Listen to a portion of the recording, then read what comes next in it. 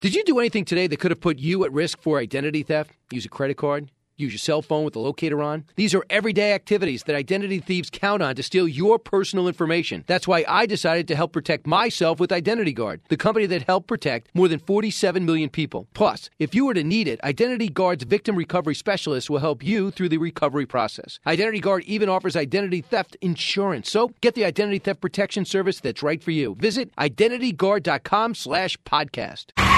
Fox in the Fast Lane. I'm Chris Honig. The Dale Earnhardt Jr. Farewell Tour gets underway this weekend in Richmond, the first race since his retirement announcement. I just wanted the opportunity to go out on my own terms. Chance nearly missed when a concussion knocked him out of the second half of last year's races. For Kurt Busch, it's the end of the road for a legend. To me, there's nobody that will ever replace Dale Jr. Green flag in the Toyota Owners 400 set for 2 p.m. Eastern on Sunday. 400 laps around the three-quarter of a mile D-shaped oval. Stage 1 ends after lap 100. Stage 2 after lap 200. Drivers and fans alike will notice the candy cane painted barriers. Raceway officials painting the exterior walls with alternating red and white stripes to pay homage to the track's early days. Elsewhere, a fine for Martin Truex Jr.'s crew chief. Cole Pearn docked $10,000 after a post-race inspection found an improperly installed lug nut on the number 78 Toyota, which finished 8th at Bristol last week. Fox in the Fast Lane, I'm Chris Honig, Fox News.